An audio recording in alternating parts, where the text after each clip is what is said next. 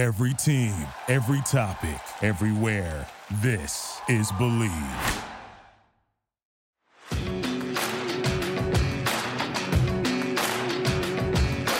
Handoff, Foster running right across the 5. He gets in. Arian Foster, his third touchdown of the day. And the Texans are beating up Indianapolis.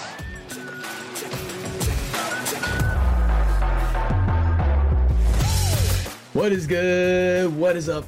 It's Jordan or Texans Thoughts, and we're back with another live stream. Today I've got a very, very exciting episode for you guys. First, before we get into our special guest, I want to do a quick little housekeeping because I got a big announcement. I am officially the new host of the Believe in Texans podcast. Very, very excited about this new opportunity. I think this network has really a great upward trajectory, and I'm really excited to join the team. We are planning on trying to get a former Texans player as my co-host, so be on the lookout for that. In terms of my content, nothing really changes. Still going to be doing these streams, but you will be able to get the audio version of the streams on all of your favorite podcast services, Apple Podcasts, Spotify, Stitcher, all that good stuff. Links are in the description for that. So now that we're done with the housekeeping, I want to introduce the special guest of this episode. Thank you, Derek Klassen, for joining us today. How are you doing? I'm not doing too bad, man. I mean, first of all, congratulations to you making a new move. I mean, that's exciting, and I'm glad I get to kind of be here for the announcement. That's cool. Absolutely. I appreciate you taking the time and joining us, and thank you. Yes, I'm glad that you are my first kind of guest for starting off this show, because I feel like we need to have an NFL draft expert to kick us off. We are so close to the NFL draft, 2 weeks away, guys. Oh my goodness. And so Derek Klassen, he is an established and accomplished writer for Football Outsiders, specializing in film room. So he's a film guy just like me. That's why I really needed to bring him in here. He's also part of the NFL draft scouting team over at Bleacher Report, specializing in linebackers and defensive line. So we've got a big time expert here. You guys can follow him on Twitter at QBClass. Links in the description for that. But yeah, today we're going to be, thank you so much for the donations. We got my boy Patty Storm in here, $2. I appreciate it. Shout out to everyone in the chat. We got the moderate Texan, my boy Jay, $40. Let's go. He ain't even ready. Let's go. The beard. Neither of us have beards, man. No. I don't think I could ever pull off a beard. I am Asian. We do not grow hair like that. I don't know about you, Derek, but I'm 24 years old. I think I would have figured it out by now, and it's not happening. So it's okay. We're pulling off the baby face. It's all good.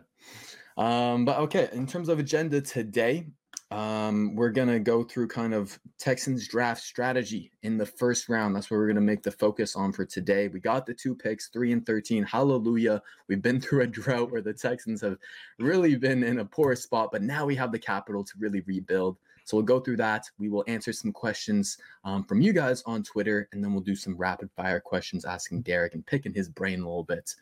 Alrighty, let's get into it, y'all. So starting off, Texans are very lucky to have the 3rd overall pick in this class. And I think they're in a very, very advantageous scenario. I feel like they can go in numerous routes here, and it's kind of hard to complain with what they would end up doing. But I want to talk to you, Derek.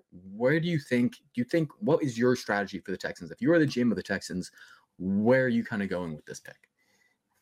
I mean, personally, I think it has to be so. No matter how the board shakes out, one of Thibodeau or Evan Neal are going to be there, right? And to me, you just take whichever one of them are there. If they're both there, feels a little bit more to me like I would lean Thibodeau, just because I think he's the best player in the class. I think he's been the best player in the class the entire time.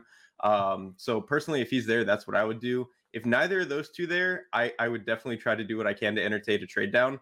But if they end up with some other guy, maybe it's another tackle like Ekwonu or something, I think any of those are perfectly fine. But yeah, to me, it would be like Thibodeau, Neal, trade back. Okay. You're speaking my language. You're Team Thibodeau. I like it. I know he is one of the most kind of polarizing players in this class. He's been taking a lot of heat late in the draft process, which is kind of wild to me because he's been touted as the number one guy, the crown jewel of this class for so long. And I know Texans fans particularly are a bit more worrisome than other fan bases because of our kind of history taking a defensive end at number 1. Mario Williams and Jadeveon Clowney come to mind, so high up in the first round like that. And so What do you kind of make of the work ethic concerns with Thibodeau? Do you see the Clowney comparison off the field and on the field? Because I think there's credence to it somewhat on the field, in terms of his play style and whatnot. But what do you kind of see in terms of that take? All the stuff with his off-field problems, whatever they are, it really more just none of it has been substantiated, right? Like he hasn't done anything illegal. There's no like very clear story of he did this and this. It's like to me, because none of it is substantiated, it's really hard for me to actually like put any faith into it. And Justice Mosqueda and Charles McDonald were actually talking on Charles's podcast the other day about how why are we allowing like the NFL, who just traded a bunch of picks and money for Deshaun Watson, to be the arbiter of like morality in the NFL? I don't think it makes a whole lot of sense. So until it becomes very clear that Thibodeau has done something wrong, I don't see why we should put any stock into it. And as far as on the field, I think Thibodeau probably has a little bit more bend than Clowney did coming out. Clowney was just like the first step from the heavens. Like that dude was the most explosive player I think I've ever seen. So I think they're a little different, but definitely both a little bit more guys who are like speed guys, or like come off the ball and have a ton of power. So I can kind of see that. Yeah, I said before that Kayvon Thibodeau is the best player in this class in terms of he's the best player in the first second after the snap in this class. Like his get off is absolutely insane. It's Clowney-like, it's explosive. His lower half is just really, really fun to watch. And he can just beat guys purely with that get off. And so that's kind of maybe why he might be a little bit more underdeveloped in terms of developing a pass rush plan and counters and all that good stuff. But that comes with time. Like it's not like the college version of Kayvon is who he's going to be his entire life. I don't buy that whatsoever. I think looking at how passionate he is in terms of, his career, his business, and just trying to do better things that are even past football. Like I think this is a very driven individual, and I'm with you. Like I don't think any of these claims are substantiated whatsoever. It's probably stemming from teams trying to get him to fall later into the top 10 so that they get a chance to take him.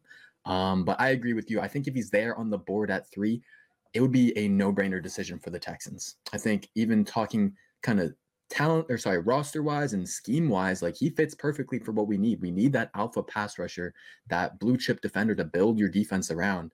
And Lovie Smith, like his defenses always work through the trenches. It's always about the defensive line. He needs that front 4 to get the pass rush because he's not going to blitz. And he needs that guy. So he needs that Thibodeau, and I think that'd be perfect. But thank you, Willie Boy P, for the $20. I appreciate you. Appreciate everyone for the donations. Let me go through the chat real quick. Yeah, so if you guys didn't catch it earlier, I'm the new host for the Believe in Texans podcast. So if you weren't able to catch the live stream, if you don't like looking at my face, I don't blame you. If you want to just listen to me, you want to catch the audio later, it'll be on all that good stuff, Apple Podcasts, Spotify. But yeah, okay. So at 3. You're going Thibs, and then you're going Neal. The Neal discussion's interesting to me because let me ask you this question first. I do have him very highly rated. He's my 3rd overall player on my board. I love him. I think he can be an absolute elite tackle. My question is to you, do you think he can actually play guard? I know he did it in college, but 6'7" guard, it's difficult. Do you think he can do that? I think it would be fine. And that's actually why I like Neal for them specifically at this spot. Because, like, truthfully, if I'm just picking trying to lock in franchise left tackle, I might like Charles Cross slightly more, especially as a pass protector. But I think the flexibility that Evan Neal can give you, especially for, the way that this Houston line is structured, they kind of have left tackle figured out. But I think Neal could play basically everything else, especially right tackle right out of the gate. I mean, if you put those two dudes at bookend, I mean – that's about as good as it's going to get in the NFL, assuming Neal is who we think he is as a rookie. So I think just the flexibility that he would give them would be awesome. And I think he could definitely play guard. I think, you probably wouldn't want to take that at 3 and like keep him at guard forever. Yeah. But if you're doing that while like trying to segue into a different version of the offensive line, I think it would be totally fine. Yeah, and that's why at the end of the day, I keep saying, like, no matter kind of which direction the Texans go from here, like, I'm not really going to be too upset because it really comes down to the flexibility, like you said. Like, if you draft Neal, put him at left guard, right guard, or whatever as a rookie, you keep Titus and Tunsil as your tackles, then Neal having that flexibility, it really helps because we don't know what Tunsil is going to do when his contract is up. And by that time, he will kind of be on a bit of a different timeline than our rebuilding timeline. So maybe we end up trading Tunsil, maybe we end up losing him, he goes somewhere else. Boom. Evan Neal is, like Derek said, as good of a tackle as you can get. So I'd be happy with that in Titus as well. So yeah, any of those options at 3 would be really, really great for me. Trading down, maybe a team will come up. I think it's more likely, honestly, that a team trades up to the 13 pick than they do to 3. Because just looking at 3, like, who are you really getting ahead of? Like, maybe you're getting ahead of the Panthers, but like you probably just trade up to 4 or 5, like, and then Malik Willis might go at 2. Like, that's a potential landing spot. So it's just a weird kind of in between spot the Texans are there. So I think they just go BPA at 3. I'm with you on that. Now, as for 13, they're in a bit of a different spot there. They get that pick from the Browns via the Deshaun Watson trade. What's your general kind of strategy for that pick there? Yeah, I mean, so for me, it kind of fringes on if they end up with Thibodeau at 3. If they take Thibodeau at 3, obviously you wouldn't have to take an edge. But if they still end up needing an edge at 3 or at 13, I actually still really, really like George Karlaftis. I think he's a top 10 player in the class. So if they wanted to take a guy like that at that spot, I think that would be totally fine. Other than that, maybe taking the best defensive back left on the board. You pray to God that maybe Derek Stingley falls to you. I don't know that is going to happen, but if it does, I think it would be really hard to pass that up. And then other than that, probably again is moving into like trade down scenario for me, assuming you didn't already do that at 3. Yeah, absolutely. You've got it on lock, I think. I like that strategy a lot. Let's go with the Thibodeau situation. If he is the pick at 3, then yeah, I'm with you. I mean, fingers crossed it's Stingley, fingers crossed it's Hamilton. Like, what do you make of Hamilton's slide, safety out of Notre Dame? Do you buy that a little bit more than the Thibodeau slide? The Hamilton one is weird because, like, I don't know. If you watch his 40, it seems very clear that he just like wasn't comfortable running it. He just came out of like the first 20 yards, super, super awkward.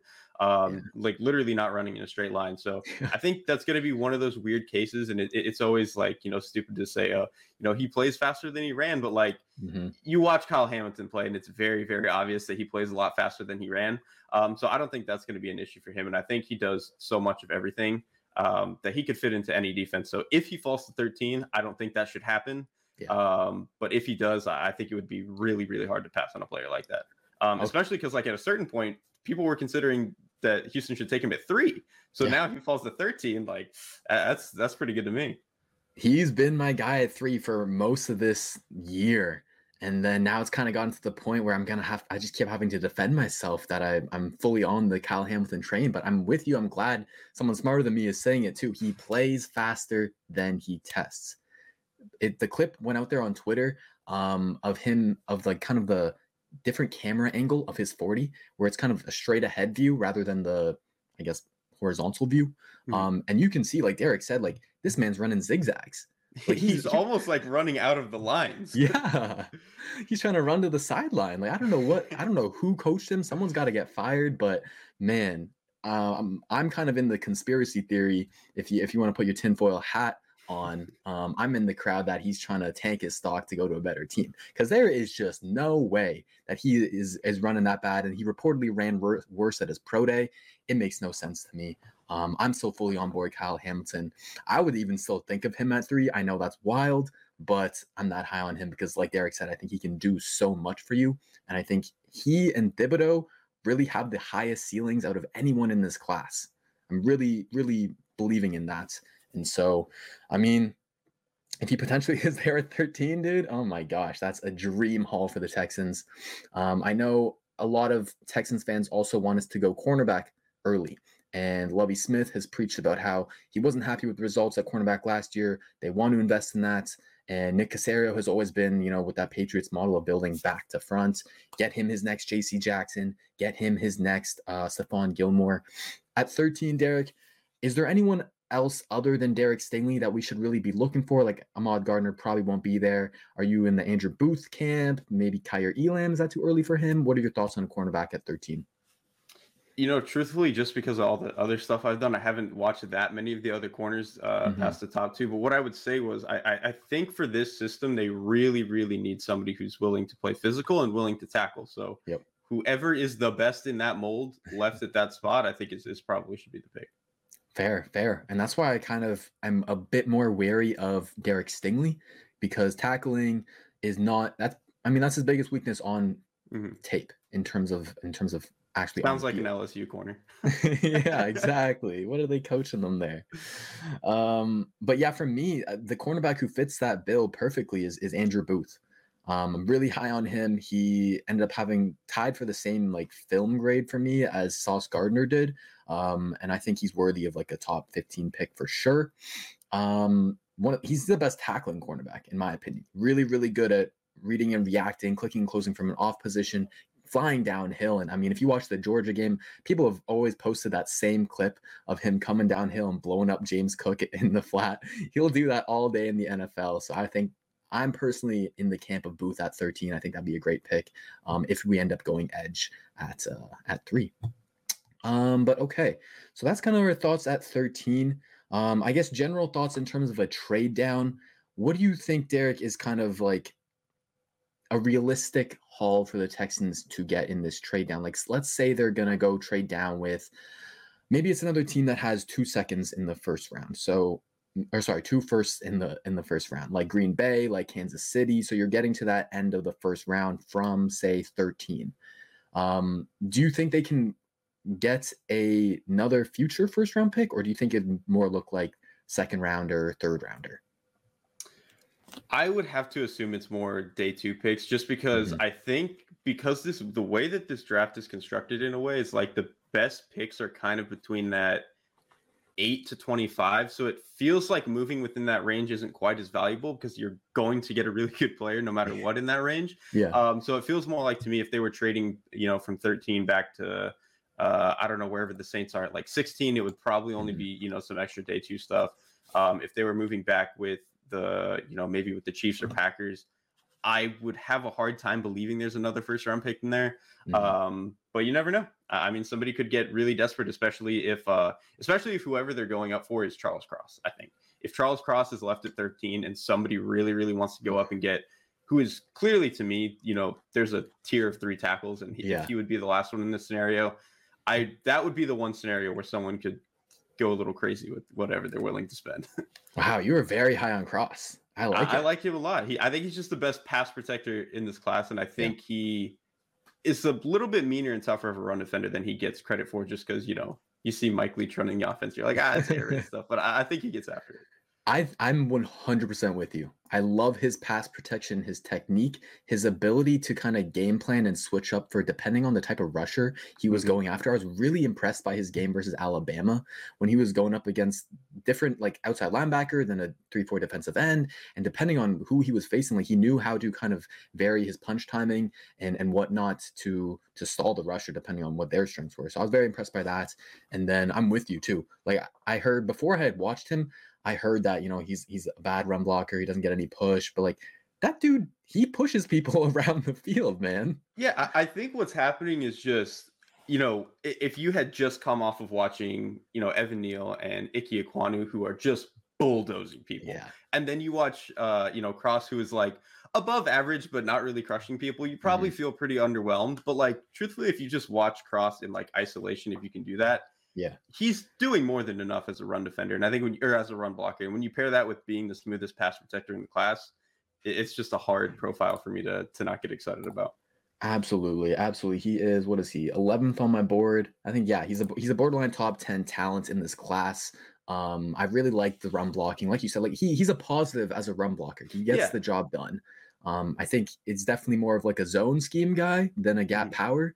But he's long. He's athletic. He can get out in space. He drives his legs decently to create push. Like there's enough technique and enough athleticism and physicality there where I can buy into it for sure. But yeah, love Charles Cross. Actually, I want to go back before we get into this next segment. Because you mentioned you love George Karlaftis. Yeah. And I know you're a D-line guy. So I want to get your edge rankings. Actually, I should have asked you for this before, but I want to get your edge rankings. Give me your top 5. What does that look like? I'm trying to remember my Bleacher Report specifically. I think I have Thibodeau, and then I actually have Karlaftis. I literally like him that much that he's, I think, a little bit better than Hutchinson to me. Wow. Okay. Hutchinson would be 3rd. I want to say 4th. I guess it depends on, if you're counting Trayvon Walker. For the sake of this argument, I will not. then to me, I think it's Arnold Ebiketie from Penn State. I just think he's one of the more advanced rushers in the class. His hand usage is pretty ridiculous, and he has really good get off and bend. So if he can add any amount of weight and power, he'll be a really good NFL rusher. And then after that is where I have Jermaine Johnson, who the hype to me is a little bit. I think the top 10 stuff is a little much, but I think he's a good player. I think he can be a really good number 2 in the NFL, and he's going to be one of the better run defenders out of the gate. Actually, I think day one he'll probably be the best. Like him and Hutchinson are probably going to be the best run defenders out of the gate. Okay. I want to break this down more because I'm loving this. In terms of, let's talk about Karlaftis versus Hutchinson, because I feel like that is not a consensus pick. Like most people will have Hutch, even one, and then Thibs, one of those two as 1 or 2, but Karlaftis at 2. Sell me on that, because I feel like when I see him, he's not the biggest guy, doesn't have the longest arms, he's explosive, but I don't think he's like super bendy, not like Thibs, probably on the same level as Hutchinson in my opinion. But do you think, and then like the production's not really like, it doesn't really jump out at you, but sell me on him. I want to be sold on him. Yeah, I mean, so he was probably playing at like 265, 270, and the way he comes off the ball for that size is really, really ridiculous to me. And then I think even though he has shorter arms, you can see it, he runs into some trouble because I don't think he has like a good long arm move that he can just, bend all the way around the edge from like a wide 9 or whatever. That's not really who he is. But I think when he gets a clean strike, he has some of the most powerful hands in the class. So I just think he's a very strong, explosive rusher with, like you mentioned, not the best bend, but I think he does enough given the rest of his tools. To me, he reminds me a lot of Ryan Kerrigan, who was like a very crafty, very powerful, very explosive rusher who had enough bend to, kind of accommodate the rest of his skill set. And that's kind of what I see in Karlaftis. And then what also sold me on Karlaftis personally is if you go back and watch him playing as a freshman, which one, I think it's pretty impressive. He was starting in the Big Ten as a freshman to begin with, but he was not a good run defender as a freshman. Like he just never saw blocks incorrectly, didn't know what to do with his hands. His base would get all wide, just not great. You watch him now, and I think he's a lot better with how he understands how to keep his base under him. I think he does better seeing what kinds of concepts he's getting. And I think he does a lot better using his hands and making sure he's getting the initial punch on guys and keeping himself clean. So I think just seeing that progression suggests to me that there's some more development that he could be doing, just because he's already proven to me that he can get better and he can work at that stuff. So I just think with the explosive potential, a guy of his weight being that explosive, and then just the development he's shown, I think there's a lot left there for him to go in a good way. I already think he's good, and I think there's a lot more, is what I'm saying.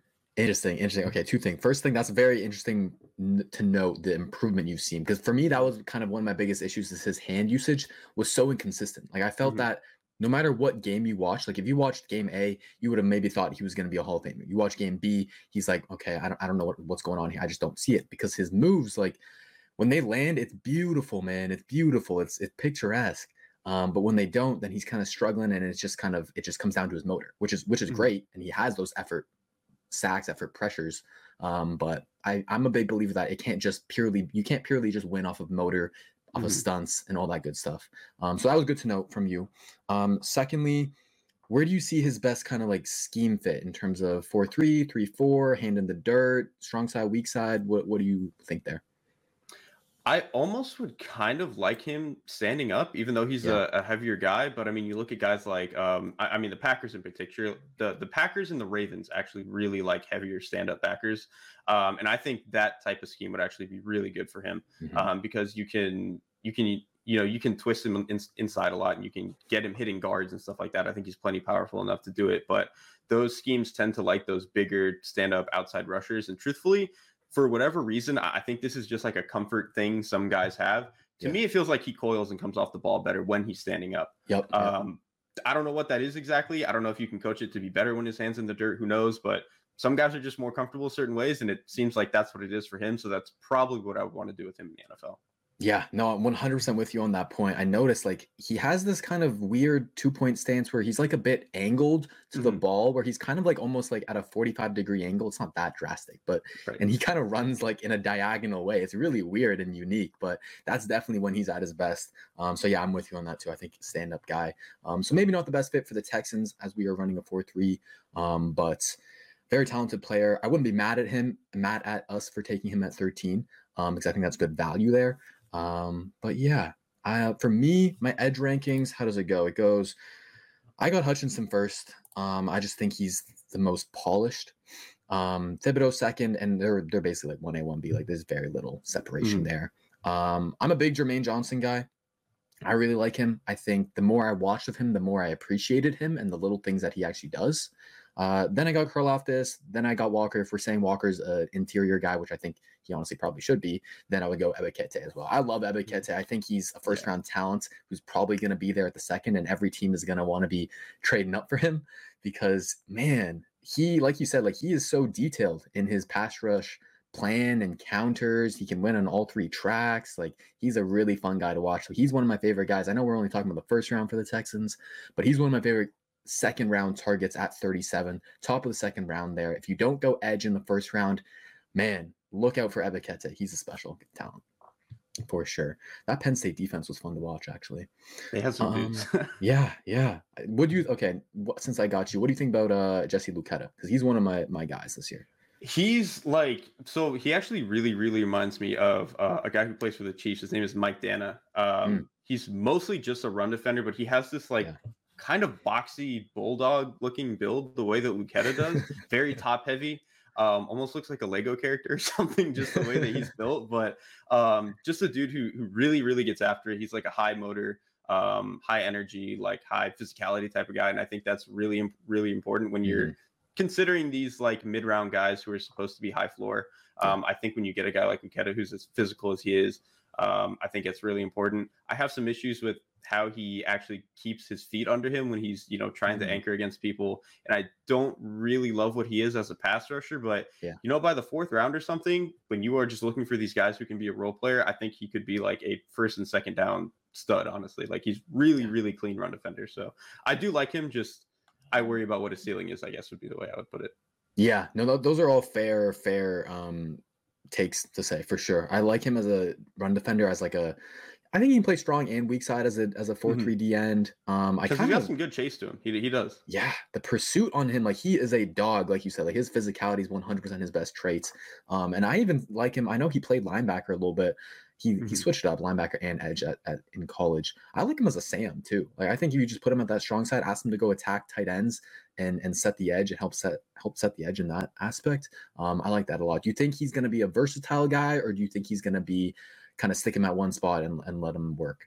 What would you do actually? I would probably lean towards just leaving him at one spot, just because I have a hard time, even though he could just like mash tight ends as a Sam. I worry about what his play in space would look like as, if you move them off the ball or put him in a little bit more space. So I think I would really just want him on the ball and really, just kind of getting after people as quickly as he can. Yeah, that's fair. That's what they did at the Senior Bowl. So you're probably right in terms of what the NFL wants to do there. Okay, yeah, love him. Let's get into the Q&A section from Twitter. You guys can follow me at Texans_thoughts. Hit up Derek Klasnet, QB Class. All right, first one from my boy Ryan. Let me share my screen. That's not the right thing to share.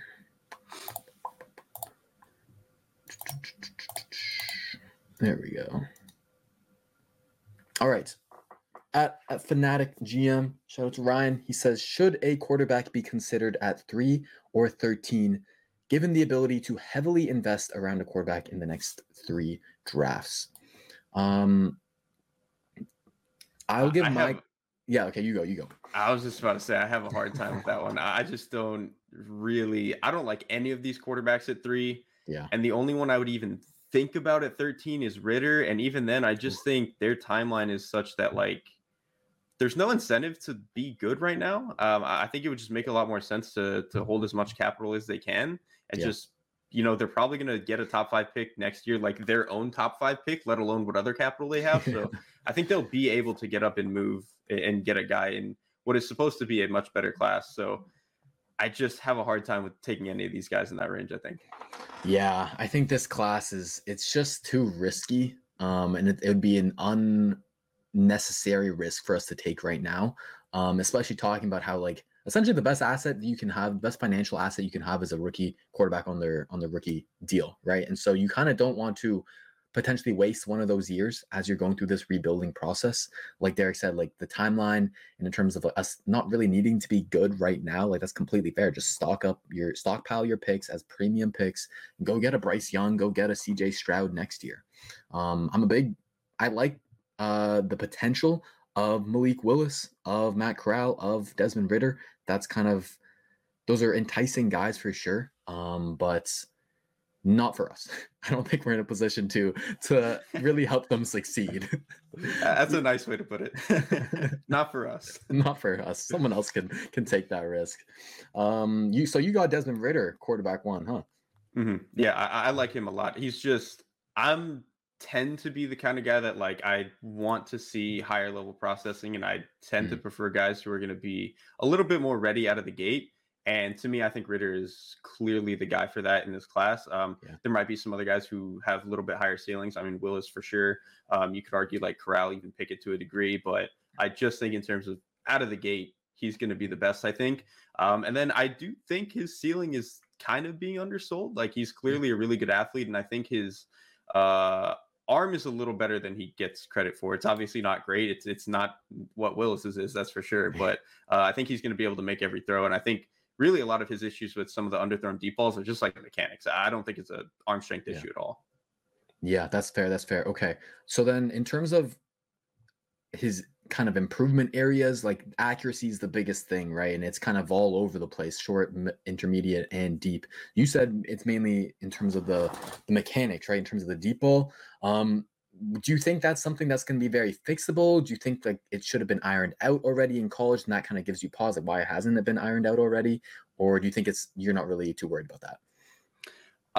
It's tough because I think to a degree he did get better at it. I think he was a lot worse at it earlier in his career, and then he did iron it out a little bit in his senior year. Obviously, It's still not quite where you want it to be, but I think he did a lot better job. So that suggests to me that there's something more untapped there. I also do think it's something that can be fixed. I think, the biggest example to me that I can remember of this issue getting fixed is Ryan Tannehill. If you watch Ryan Tannehill early in his Miami days, just did not do a good job transferring all his weight to get into a lot of those deep throws. And that was why, despite some of the deep weapons that they had, just never really worked out in Miami. Towards the end of his arc there, he kind of started to figure it out. And then obviously in Tennessee, he's figured it out. It's kind of what he does best really at this point, is throw down the field. And so I do think it's definitely fixable. And I think if he can get even, 5-10% better in that area, that helps unlock everything else in his game, I think. For sure. No, I'm a believer in that too. I think especially when you're looking at quarterbacks, you really want to look at which traits are improvable / fixable and which ones aren't. Like you're never going to be able to get a stronger arm really for the most part. I mean, there's some things you can do with your mechanics, but for the most part, you're stuck with the arm, you're stuck with the legs that you are given, right? So I'm with you on that. And it's great you mentioned Ryan Tannehill because I think that's a very, very common comp for him. Is that your comp? Do you have a different one or? To me, he plays a lot like Dak, actually. I don't think he's going to be quite that good because Dak is just an absolute machine to me. And Dak is like, to me, I'm pretty high on Dak, but to me, he's like a top 5 quarterback. And so I don't think Ridder's going to be that good, but I think they have a lot of similarities just in terms of the ways they like to process. They both try to hold the ball. They want to hunt for bigger plays in structure, not necessarily out of the pocket. Sometimes you want to yell at both of them to just go make a play because they can. It's just they don't do it as much as they could. And then truthfully, I think part of why I like the Dak comp is Ridder does have these like 2-3 throws a game where you're just like, dude, how did you miss that? And honestly, Dak has a lot of those. Dak will have like 2-3 throws a game where you're just like, man, there's no way you should have missed that. And he does. So I don't know. I just think there's pretty good amount of similarities in their game. I like that one. I like that one a lot. So then do you think you said he probably won't have top 5 ceiling. Is it top 10, top 15? Is that kind of more the range you're looking at? Yeah, I think he can. I think like if he is like the average version of what I think he can be, he would be like a top 20-ish quarterback. And I think if he gets into the upper echelon of what I think he could be, he would be in that like fringe top 10 range, like in the Derek Carr range. I think is probably about what I would say, where he's not truly elite, but he's well over the bar of whatever you should be considering at quarterback. Fair. No, I agree with that. Eric's got a good question here. Where was Davis Mills on your board last year? Because for me, I was not too high on him. I'll admit, I'll take the L, but he shocked us all. He improved a lot over the second half of the season, and we're excited about his future. But where was he on your board? Did you do quarterbacks? You charted all the quarterbacks, so yeah. Yeah, he also was not very high for me. Because part of it I didn't enjoy his tape a lot because to me it was like he did a really, really good job processing quick game and throwing quick game. That 1 to 10 yard area, he was actually like lights out. It's just that I had a lot of issues with a lot of his other game. I think making plays outside the pocket was not very good. His deep ball was really bad. I think sometimes he was a little late to trigger on more of these intermediate concepts. And I thought his arm was fine, but not something you would really get excited about. So I just thought he was kind of like a medium floor, low ceiling type of guy. So he didn't really do a whole lot for me. But I think you're right. As a rookie, I think part of why he actually had a lot of the success that he did is, one, he was as good in the quick game as we thought he was, which helps. Yeah. And then I think he was a lot better outside the pocket than he ever looked in college, which good for him. If he can actually keep that up, he's going to be a top 32-ish quarterback for a long time, which that doesn't say a lot, but those guys are going to get paid and continue to get random starting jobs here and there, so. Yeah, that's at the end of the day kind of how I see him as well. I think he's going to be you know what? I'm going to get in trouble if I start talking shit about him. So you know what? I won't go there. But yeah, no, I'm with you on the fact on the out of the pocket stuff, because he looked a bit, I don't want to say statue-ish, but like he was a bit of a statue in college. And I think one thing that I needed to kind of factor in was that he had a major knee injury. Right. And I'm pretty sure he wore a brace. So he might have still been recovering from that. And maybe that's why he looked a little bit less mobile and being able to throw on the run and all that stuff that excites everyone. But yeah, he was able to make the first guy miss this year. That was the main thing for me is can you at least make that first guy miss? Because like when you're kind of trying to quantify like this off-script playmaking ability from these quarterbacks, like it's all on a spectrum, right? And like we're not going to expect him to be Deshaun Watson. Like we kind of got spoiled from Deshaun Watson juking out 4 or 5 players, just breaking tackles like it's nothing. Like that's not normal. But if you can at least make the first defender miss, step up in the pocket, extend the play, then that's huge. And I think Mills absolutely showed that, and better than I was expecting for someone who's so inexperienced in college. So there were some good signs for Mills. Absolutely. We're going to get to our next question here, which is a funnel scenario from Daniel D. Harmon 91 on Twitter. He asks, would you rather have a combination of Sauce and Jermaine Johnson or Thibodeau and Stingley with the 3rd and 13th pick? Derek, what are your thoughts? And then I'll provide mine. I guess it would, specifically for the Texans, I think you could maybe make the argument for Sauce and Johnson, but I think the raw talent level, at least in my opinion, of Thibodeau and Stingley is just significantly higher. Like I said, I think to me, Thibodeau is the best player in the class. And then I like Johnson, but not quite in the top 10 range. And then to me, I think Stingley is just a little bit better than Sauce. I think just to do what he did as a freshman, even though the past 2 years have been kind of rocky, with injury stuff and all that, I think what he did as a freshman, for me, when he went toe to toe with Kyle Pitts, I was like, okay, this guy's a little different. This guy's a little different. So I still believe that player is there. So to me, it would be Thibodeau and Stingley. Yeah, I've heard some great stories about Stingley and kind of who he is as a person and the kind of competitor that he is and how he sharpened his iron versus Jamar Chase on that LSU team. And so to be able to go up against that guy every day in practice, like you're going to get good. You're going to have to bring it. And so, and he's a freak athlete. Like the potential is still all there. I'm a bit lower on him than others. He's still like a first round cornerback for me. I think still first, like definitely like top 12, 15 pick. I don't think he should fall past that whatsoever. I am worried about the injuries. I am worried about the decline in play, the tackling, and all that stuff. I just think that for me, he's my cornerback 3. Yes, 3 behind Gardner and Booth. And I just think there's more risk involved there with Stingley than a guy like Sauce. And so that's at the end of the day, my kind of thought process with this scenario. I'm a risk averse person. And I think that's what this scenario comes down to. Are you risk averse or are you just trying to swing for the fences, man, and go for the potential play? Because like you said, Thibs and Stingley, like absolutely the ceiling on them, crazy. Like that's 2 potential all pros right there. Are Sauce and Jermaine 2 potential all pros? Maybe, but I don't see it as much as I would with the other two. But I think you're getting two high level starters. I think Sauce can absolutely be a cornerback one, Pro Bowler, perennial Pro Bowler. Jermaine, very pro ready run defender. Will he ever get perennial double digit sacks? I think it'll depend kind of on the system and the talent around him. Like I think if he's got a really good number two beside him, or if he is the number two, then yes, he can get to that. But he needs to refine his hands a lot to get there. So for me, I'm a risk averse person. I would go Sauce and Jermaine, but this is a win-win scenario, man. Daniel, you gave us a tough one for sure. Okay, let's do the next one. Actually, let me see chat real quick. Chat's still here with the fire used to be. Y'all know. Okay, last one.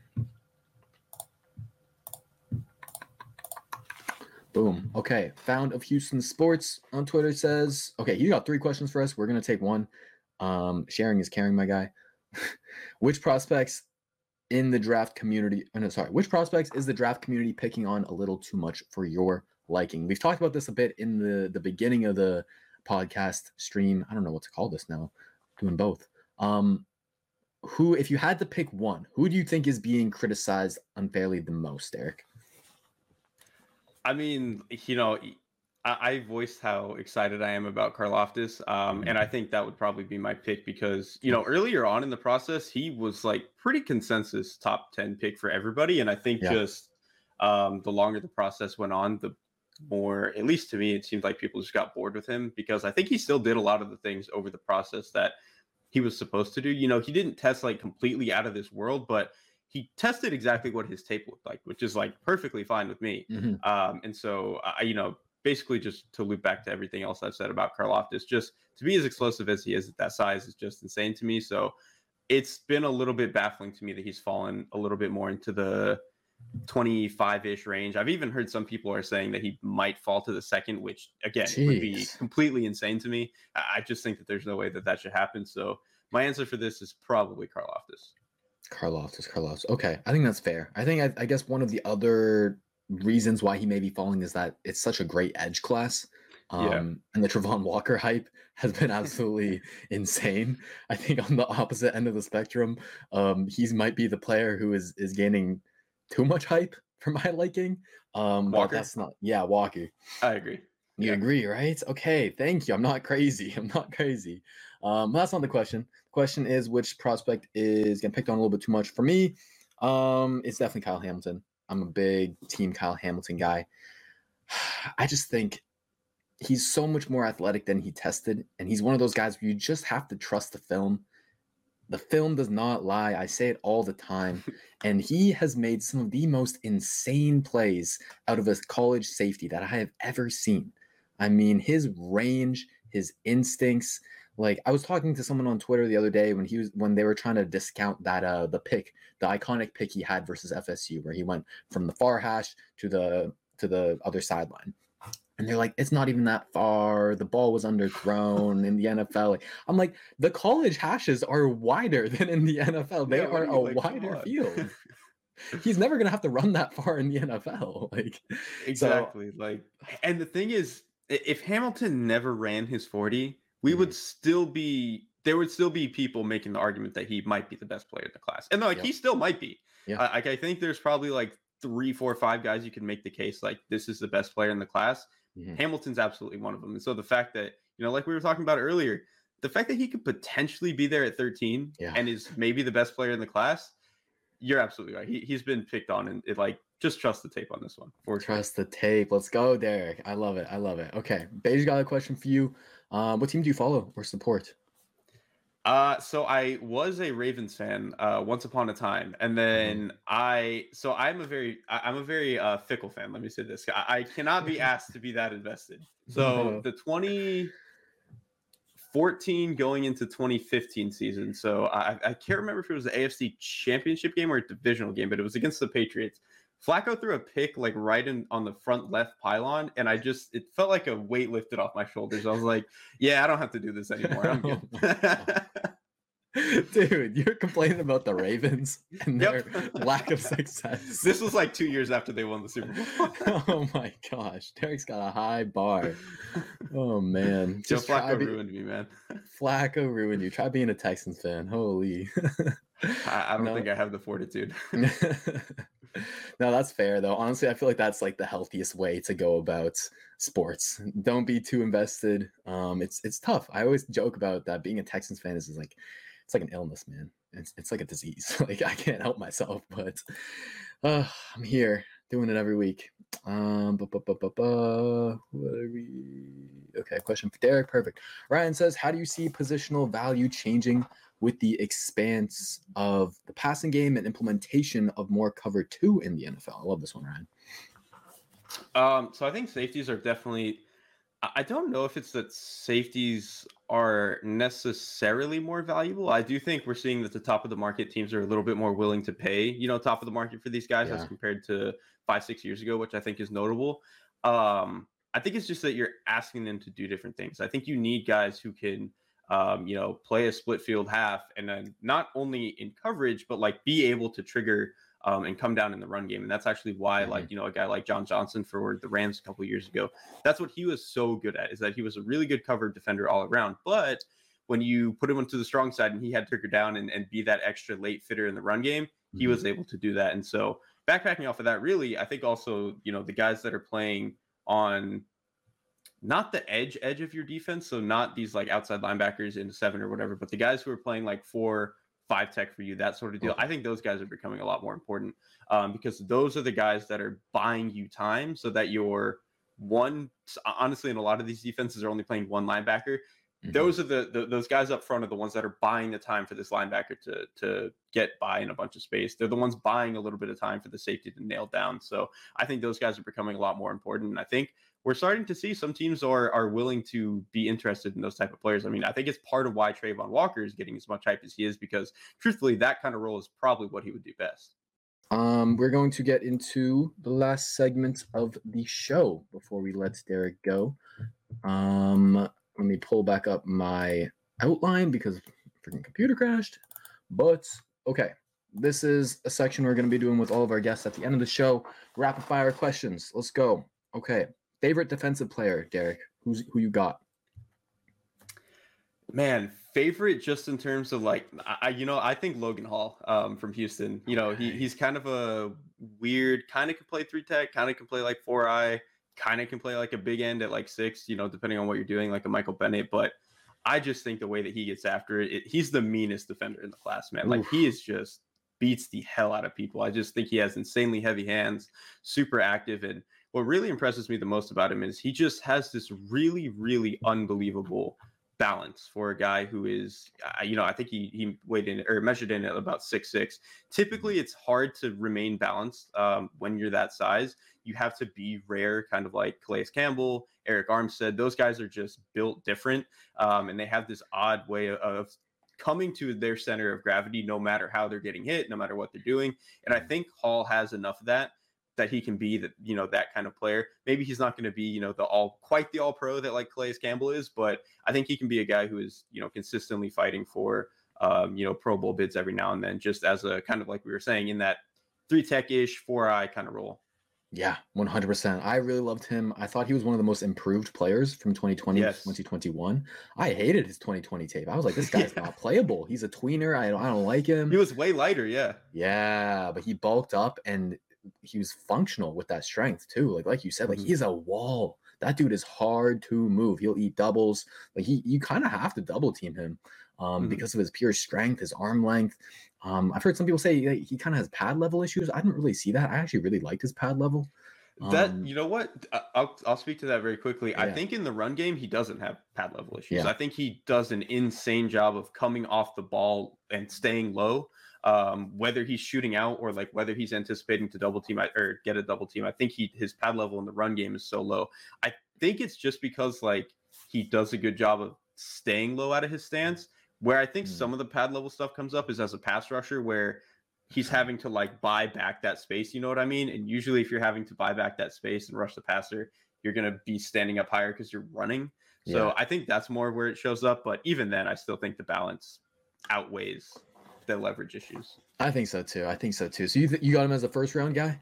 I think so. Yeah, I think he's like 24th ish on our Bleacher Report board, something like that, something in that range.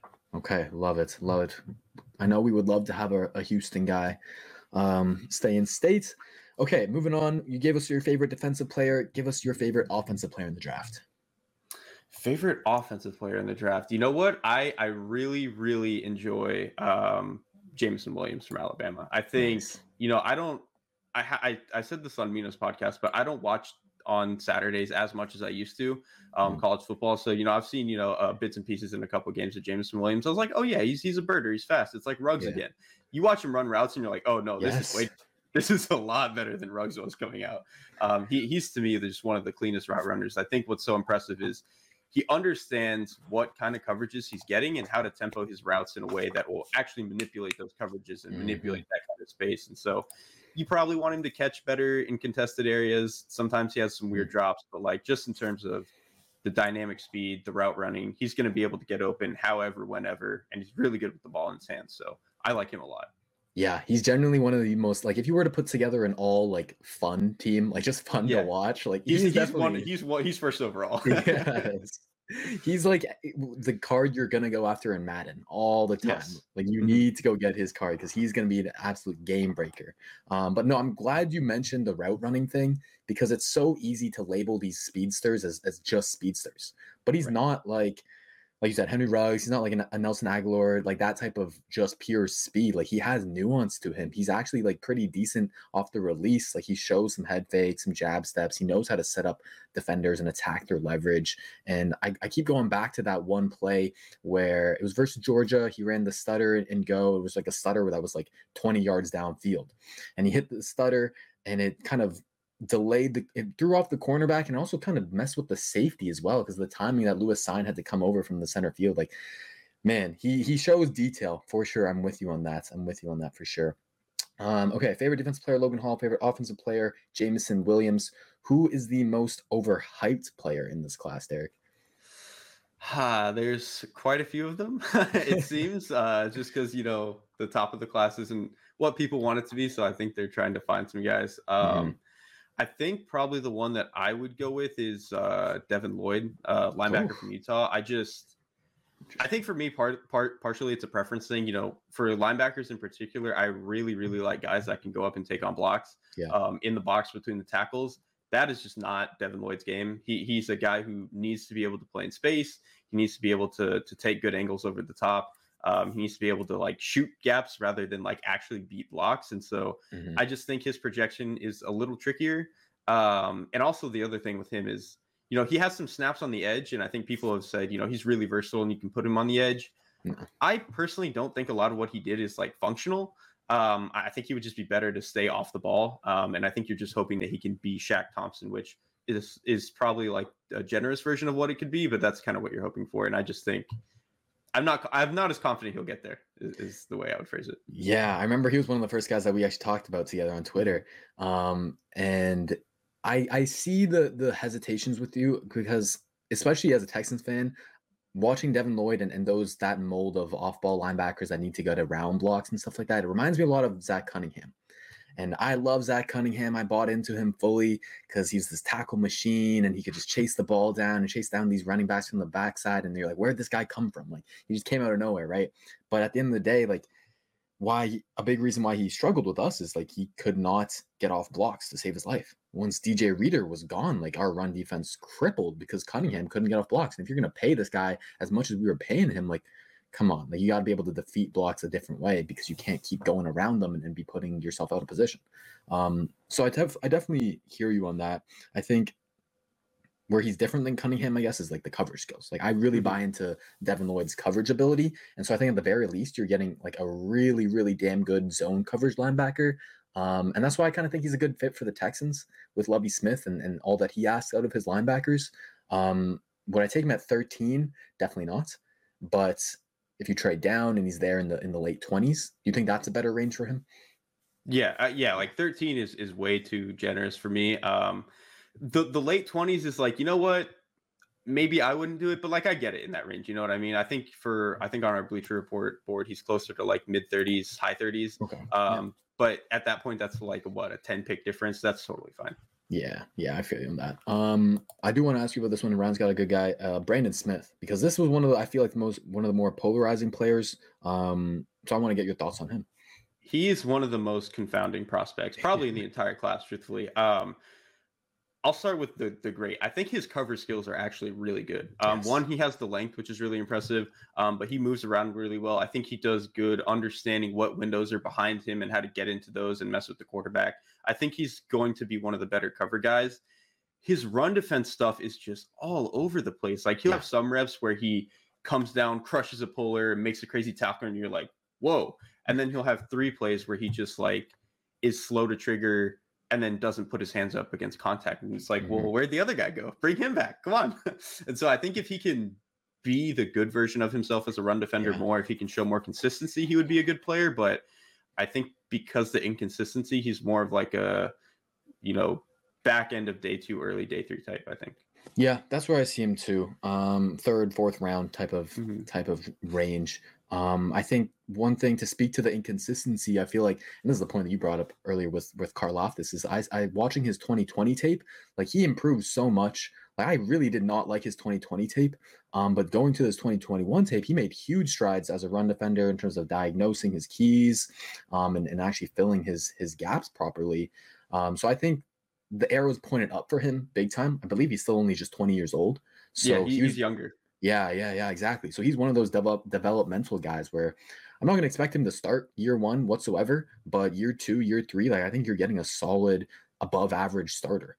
And he's got all the athletic gifts that you could dream of for sure. I think the last thing I'll say on it, I would not be surprised if a team thinks that he can be what Willie Gay was for the Chiefs, where he kind of didn't play a whole lot early, as a rookie, and they didn't really want him to bring him on. And then by his 2nd year, he's not fantastic, Willie Gay, but like he very clearly showed this year he's a starting NFL linebacker. Yeah. I think with Smith, you're kind of hoping that that's what happens. Absolutely. And with how much you need these faster, lighter coverage linebackers nowadays that can't get picked on in coverage as easily, these guys like Smith, they're going to have a premium for sure. But this is perfect. Alpha leads us into our next question. Who's the most underrated player / like hidden gem at any position for you? All right, my favorite, and I watched this guy pretty late. I only saw him maybe about a month ago, but Oklahoma State linebacker Malcolm Rodriguez. This dude is crazy. He to me, he has a lot of overlap actually with Nakobe Dean. He's obviously like not as good, but he's this like shorter, sawed-off guy who has good speed. And what really impresses me about him is he's quick to trigger on stuff. He does really well to diagnose and just go, but he plays really tight to his defensive lineman in traffic, and it kind of allows him to like squeeze into these really weird areas. And I think if you really watch a lot of the best linebackers in the NFL, they kind of have that trait to them where they just have this weird way of finding space that's not there in all that trash. So I think he kind of has that. Problem is just he has 1st percentile arm length, and that's going to be a problem in the NFL. Guys are just going to be bigger and stronger, and they're gonna get him that way. But if he can overcome it even a little bit, I would not be surprised if he has this weird like Chris Borland-esque early career, something like that. Wow. Okay, Malcolm Rodriguez, OK State, yeah. Yep. Okay. I'm gonna put him on my list to watch because I have not checked him out yet. But that's a good one to note. You can always find those linebackers. That's the great thing about that position is you can always find those linebackers late on day 3 that end up, having maybe it's a niche role or whatnot. But yeah, that's great to hear because I'm a big Nakobe Dean guy. I might be like the biggest. Like he's, I think, 6th overall on my board, which is really, really high. So I love my little linebackers who play bigger for sure. Okay. Now, last question. This is an interesting one. If you could guarantee one player to start your franchise with, who would it be? So imagine blank slate, no one's on your roster. You start rebuilding the Ravens from ground zero. Who is the one player in this draft class that you need to have? I guess it kind of would just for me depend about like what position value you want to go for. But to me, I just think that Thibodeau is the best player in the class, and edge is obviously a valuable enough position where you don't have to quibble with that very much. So I think for me it would just be Thibodeau, and in my opinion, that's locking in a guy who's going to be basically flip-flopping over and under 10 sacks a year, somewhere in that 8 to 12 range consistently. So I think if you take a guy like that, that's probably that's probably how I would want to do it, just because even though I like Ridder, I don't know if he's all the way a guy I would want to swing on. And then I don't like any of the other quarterbacks. So it's just Thibodeau for me. That's fair. Thank you all for $5. I appreciate it. What I was going to say is every time a Texans fan asks me on Twitter and says, no, I don't want Kayvon Thibodeau, he's overhyped, blah, blah, blah. I'm just going to replay this podcast. Okay? I'm just going to replay it to them because this is perfect, Derek. I love all the points you made on Thibodeau. And my final thing on him is, where do you see his ceiling? If everything goes right for him, what does that type of player look like? So to me, he's actually really, really similar to Jaguars pass rusher Josh Allen. I just think he's like better. I think he's a little bit bigger. He's a little bit faster. He's a little bit stronger. So I think, we've seen Josh Allen get up into that 10 sack range. And I think if Thibodeau can be a little bit better than that and then add some consistency, and to be fair, part of Josh Allen's inconsistency is he had some bad players playing on the other side of him at certain points, especially this year, like Clavin Chazon is not an NFL player. And so I think if he could be a little bit more consistent, slightly better version of Josh Allen, that's kind of what I see. Okay. I love it. So that's perennial Pro Bowl. Do you think perennial All Pro? That's like, to me, pretty consistent Pro Bowler with like, maybe he squeezes in one or two All Pros. Okay. I love it. I think that's a player that you absolutely can build your defense around. And I think Texans fans should love that pick at 3. Stop comparing him to Clowney. Stop comparing him to Mario Williams. He is his own man. You cannot hold previous players' history against a different player. You just can't. It's not fair whatsoever. But Money Matt, thank you so much for the $50. Whew. Appreciate you, my guy. Hope you had a good time in Florida. Jerry Nolf with $20. Great talk, guys. Good job making sense and not getting me mad. There you go. We turned one potential, I think, Kayvon Thibodeau doubter. We turned him around. Let's go, Derek. But I appreciate the $20 from Jerry. Okay, that's going to do it for us. Never mind. We got another one. Alpha, $5. Thank you very much, my guy. He says, damn, Matt, can't hang with you, brother. Money. No, you cannot hang with Money Matt. You don't want to try. You do not want to try. But that's going to do it for us today. Thank you for everyone who tuned in. Make sure to hit the like button, subscribe, all that good stuff on the YouTube. If you're listening to this on Apple Podcasts, Spotify, I appreciate you. More shows will be coming on the Believe in Texans network. Follow me on Twitter at Texans_thoughts. Follow Derek at QB Class. I mean, you don't even need any more Twitter followers. I don't know why I'm plugging you. You're fine. You're chilling. You're on Mina Kimes' show all the time. Like, come on, you're fine. It doesn't hurt. It doesn't hurt. Absolutely. Definitely check him out, guys, for more NFL draft content. He's definitely one of my go-to guys to, see are my takes logical and to get some other ideas on these other players. But thank you very much, Derek. I appreciate you for taking the time out of your day to join me, man. Yeah, thank you, man, for having me on. It was a blast. Anytime. Awesome. We'll have to do it again. But yes, take care, everyone. Hope you guys enjoyed. And remember, the film don't lie. Thank you for listening to Believe. You can show support to your host by subscribing to the show and giving us a 5-star rating on your preferred platform. Check us out at Believe.com and search for BLEAV on YouTube.